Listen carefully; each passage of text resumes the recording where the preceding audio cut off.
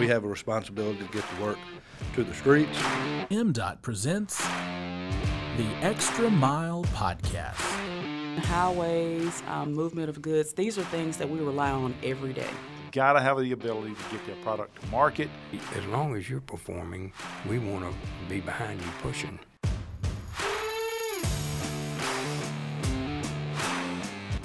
Welcome into another edition of the Extra Mile Podcast presented by the Mississippi Department of Transportation. I'm MDOT Digital Media Manager Paul Catul.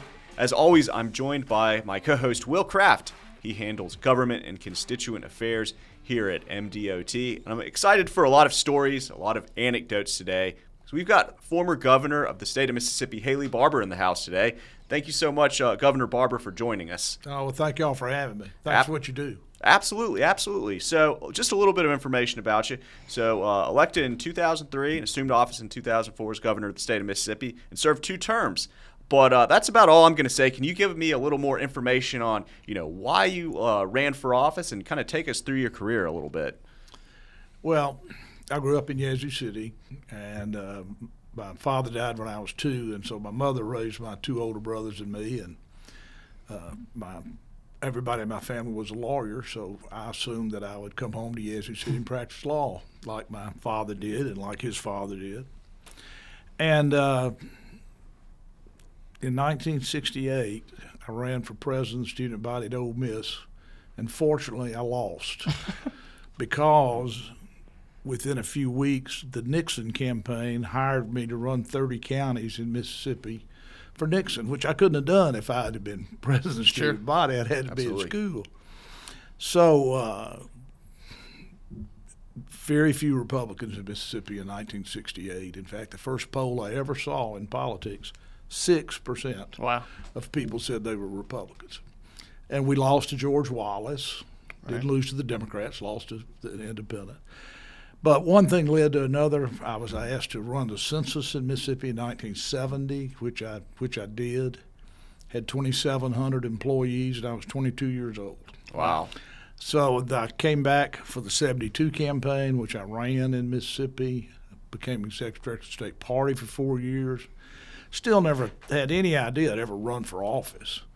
But one thing led to another. I became political director of the White House for Ronald Reagan in 1985 and 6, which I wouldn't give anything for. Then I finally went home to practice law with my family like I was supposed to. And one thing led to another. I worked in the Bush campaign in '88. Got elected chairman of the Republican National Committee in 1993 and was chairman when we won back the House and Senate for the first time in 40 years in 1994. And then finally I went back. I started a lobbying firm in 1987 when I left the White House. Went back there and decided to run for governor. And it's the only elective office I've ever held. I'm never a legislator or city councilman or a mayor. But it just seemed like the right time, and it turned out to be. Having been a lobbyist in Washington for many years and worked with Thad and Trent and our delegation and George Bush, and it was a good time to have a lobbyist when we had Katrina. Ain't that the truth? Because so much of our recovery was dependent on the federal government, and they really bent over backwards for us. And of course, our people were so strong and such good examples. But that's how I turned out to do this. It was all kind of an accident.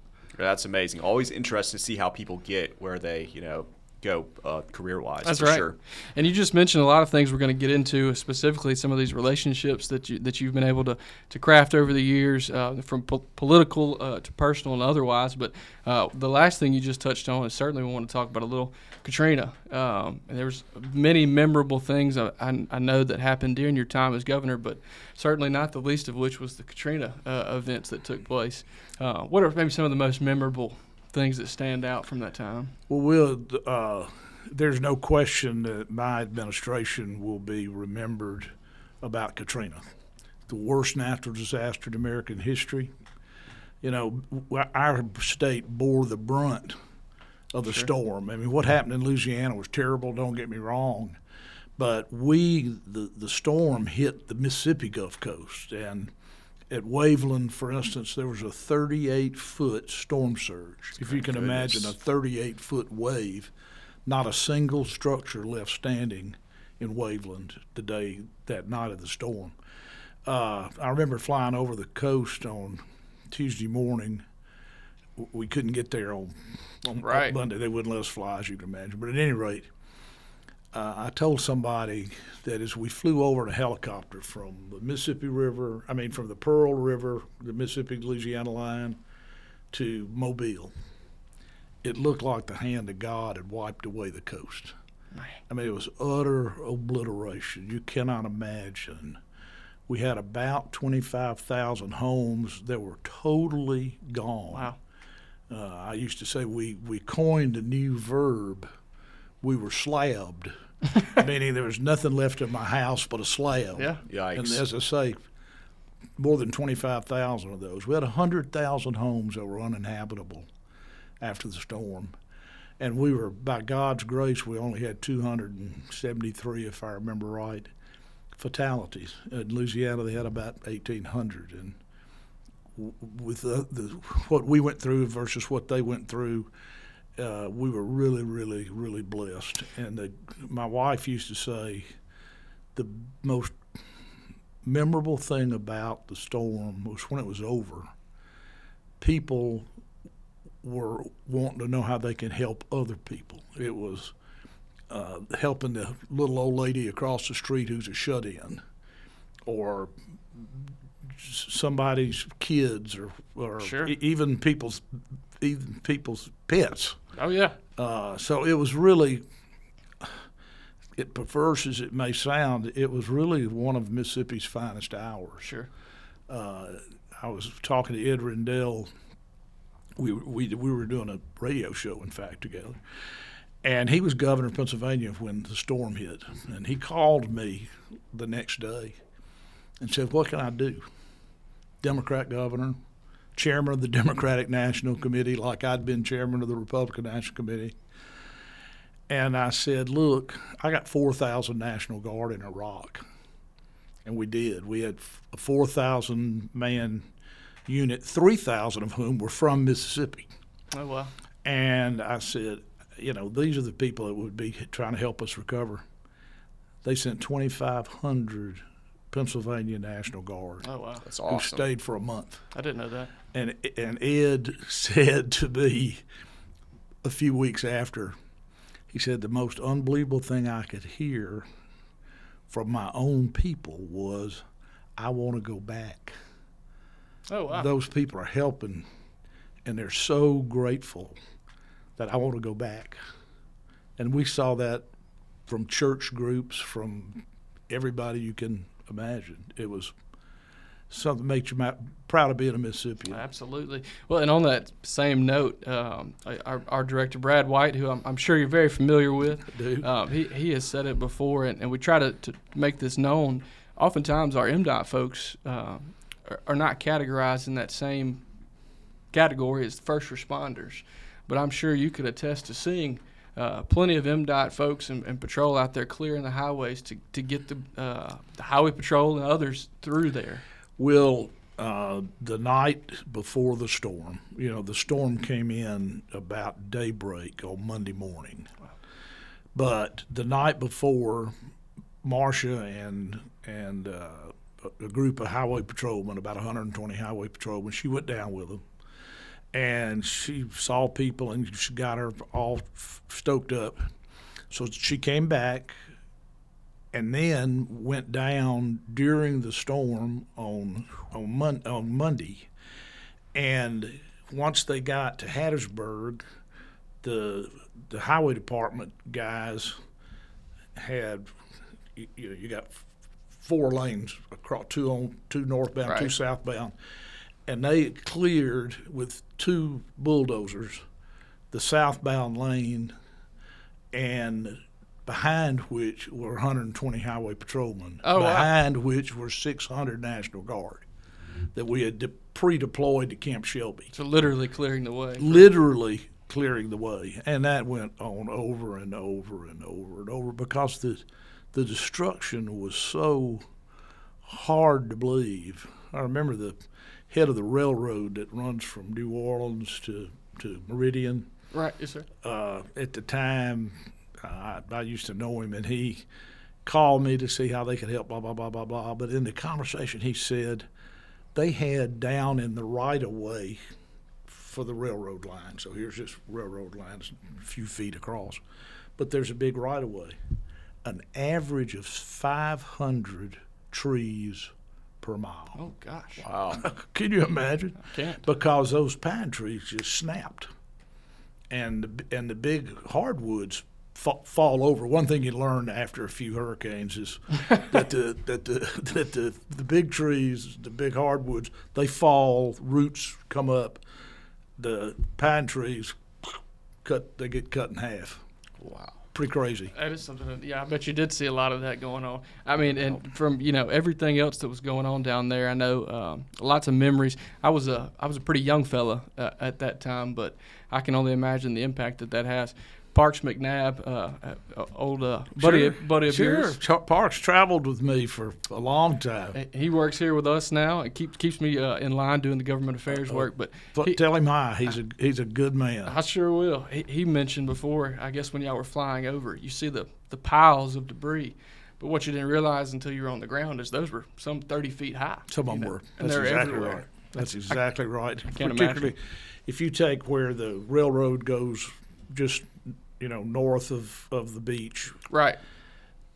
30, 40, 50 feet high there because the storm surge pushed everything. Oh, yeah. I mean, everything between the water and the railroad got pushed, and it hit the railroad right away, and it piled up on top of itself. You've never seen anything like it, and it's trees, it's houses, it's cars, it's motorcycles, it's school buses. It was just unbelievable. And as you mentioned, Miss Marshall was kind of your eyes on the ground there at times too, keeping you. Marcia, I'm very proud to say, in the first 90 days after the storm, she went to the coast 70. Oh, wow. And she worked with FEMA, she worked with MEMA, she worked with the patrol, and she felt like her job was to try to help people who didn't know where to go to get help. Sure. To show them where to go to get help. And that was her biggest thing. And I have to tell you one little story that'll make you understand why I'm as proud of Mississippi as I am. Just above Bay St. Louis, Highway 63, I think, runs up north into Pearl River County. And Marcia had found out that the FEMA materials, they didn't have baby stuff. Didn't have diapers, didn't have baby food. So Marcia found a place where there had been a warehouse full of stuff for the state. So she would drive around with 2 highway patrolmen in the back of the pickup truck full of baby stuff. Oh, man. So she's going up from Bay St. Louis, and she hits the jackpot. Here's a man and 2 little toddlers in front of a trailer that Marcia said looked like a beer can. Somebody had just twisted it. It was just totally destroyed. So they pull over, and the patrolmen start getting out baby stuff. And after a little bit, the man said, "Oh, look," had no idea who they were, the man. "But this is plenty for us, this plenty." And one of the patrolmen said, "Look, mister, we got plenty. So don't worry, we're not going to run out." And he said, "Well, look, if you're not going to run out, there's a little old lady across the road who's a shut-in. And I know nobody's been there to help us. By now it's about 4 days after the storm." And Mike Cooper, the patrolman, patted him on the back and said, "Mister, we're fine." He said, "Look, the man, if you really do have plenty, if you go down this road about a quarter of a mile and turn back sharp angle, there's 6 families that live over there, and I know nobody's found them." So Marcia comes home that night, and she said, "I know everything's going to be all right. I said, why? She said, because she tells me this story. When people want to make sure the little old lady across the road who's a shut-in gets taken care of before they do, before their children do. That's right. These are tough people. That's right. And they're the right kind of people.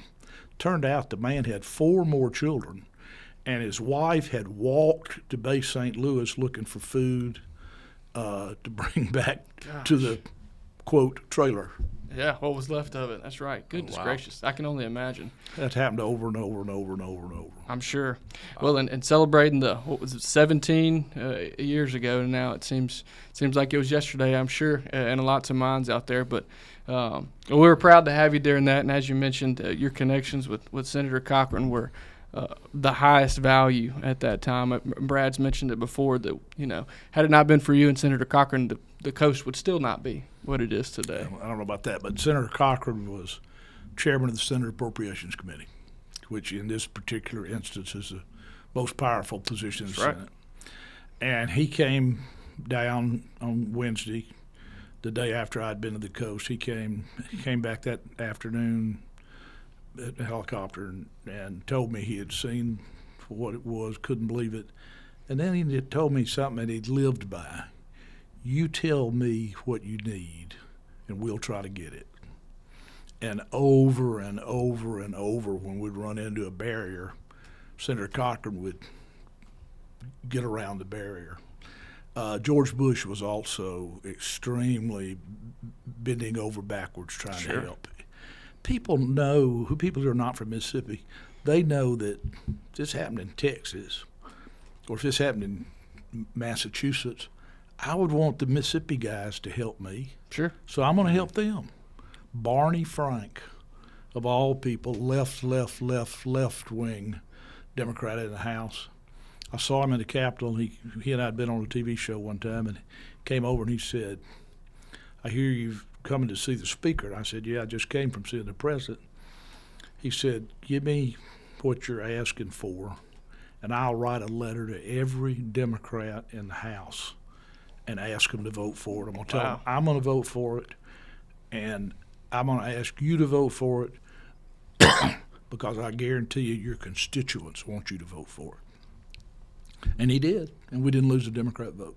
That's awesome. That's incredible, and really, honestly, those are incredible stories from Katrina. Crazy to think it's been almost 20 years. Pivoting just a little bit, so this is a transportation podcast, MDOT podcast. Can you kind of talk about the importance of having a strong transportation infrastructure network and maybe the link between transportation network and economic growth and development, maybe in the Toyota plant?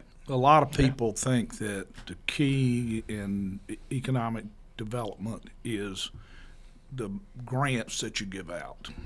Well, that's not. The 2 things that matter the most, quality of the workforce. Nobody's going to come here unless they think we've either got a workforce that knows how to do what they want to do or that can be taught. The second thing is infrastructure. Toyota, they wouldn't have dreamed of coming to Mississippi if we hadn't been able to give them railroad service that tied into the Memphis, Birmingham, trucking, made 4-lane highways, turned 22 into a 4-lane highway, because the stuff they make's heavy.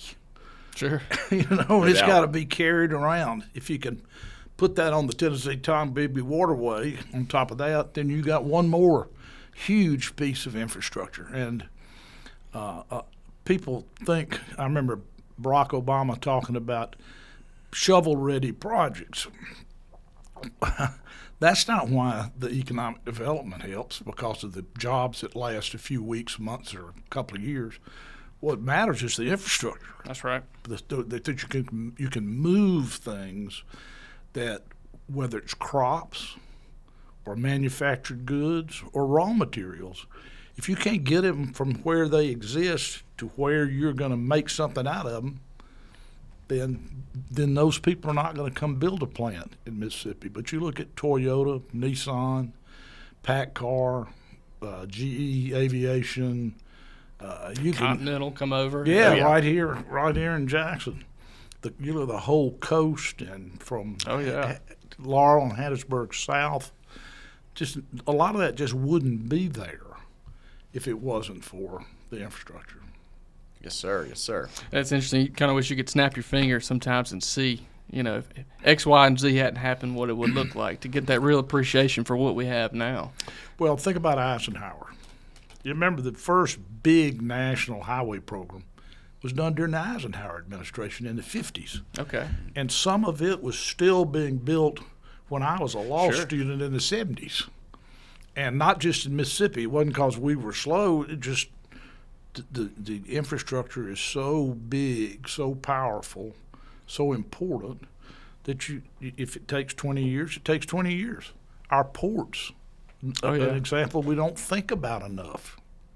I remember getting Chiquita back a few years ago and the hugeness, of that. But much like what you're talking about, having that infrastructure in place, albeit that was a port, that was why they were able to come back, why we were able to get that business back. That's right. Well, port is infrastructure. That's right.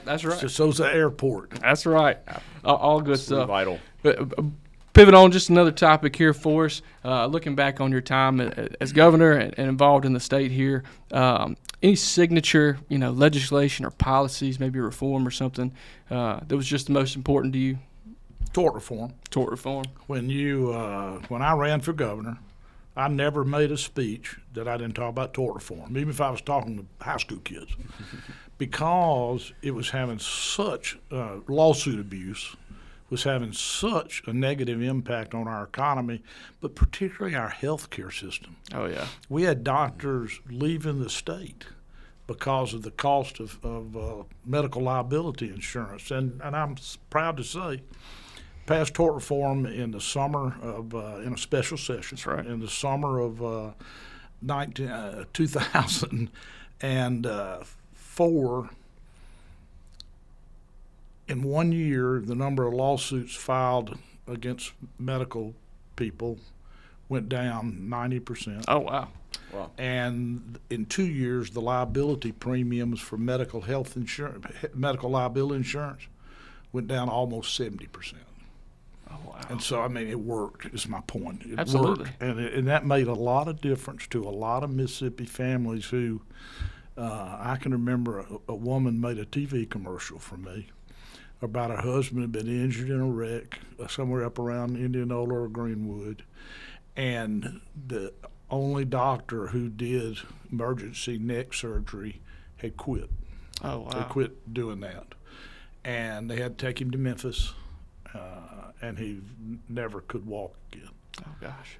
Because of the delay. And my wife is a nurse, so I know this a little bit firsthand, but basically anywhere after college, she had some student loans, but she could have basically went anywhere in the state and got those paid for based on the need of it's an underserved state as far as the medical field is concerned. So I can only imagine how much worse that would be had the reform not happened in the early 2000s. You probably were working on it in the 90s and got it through in 2004. I imagine that did take some time, but well, thank you for those efforts. Absolutely, Paul. What you got, man? Oh yeah. So lost. Let's talk about a lost art. You're talking about working with Democrats during Katrina to get Mississippi what they needed, but it seems like it's really bipartisanship is a lost art, and there's not a whole lot of that going on right now. Can you talk about maybe getting back to that, or you see any improvements? Paul, when I was governor, I never in 8 years, not one day,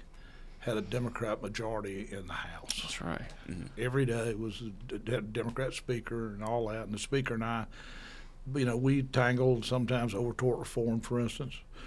But he came to the conclusion, he said it publicly, that when it came to economic development, he trusted me. And I never had a veto overridden. And I only had a majority in the Senate 1 year. Oh, wow. Two senators changed parties there last year. Cindy Hyde-Smith's one of them. That's right. And look, you have to work at bipartisanship. Sure. You have to work at at being willing to compromise, and you have to know what's right to compromise on, what's not. Sure. But right now, I've never seen anything like this. And as we talked about at the beginning, I've been doing this for 54 years. You know, when I was at the White House, Ronald Reagan never had a majority in the House. Right. But he and Tip O'Neill, I used to sometimes get called on to staff meetings with Tip and the president. And Chris Matthews, who you all see on TV. That's right, yeah. He usually would staff them for Tip.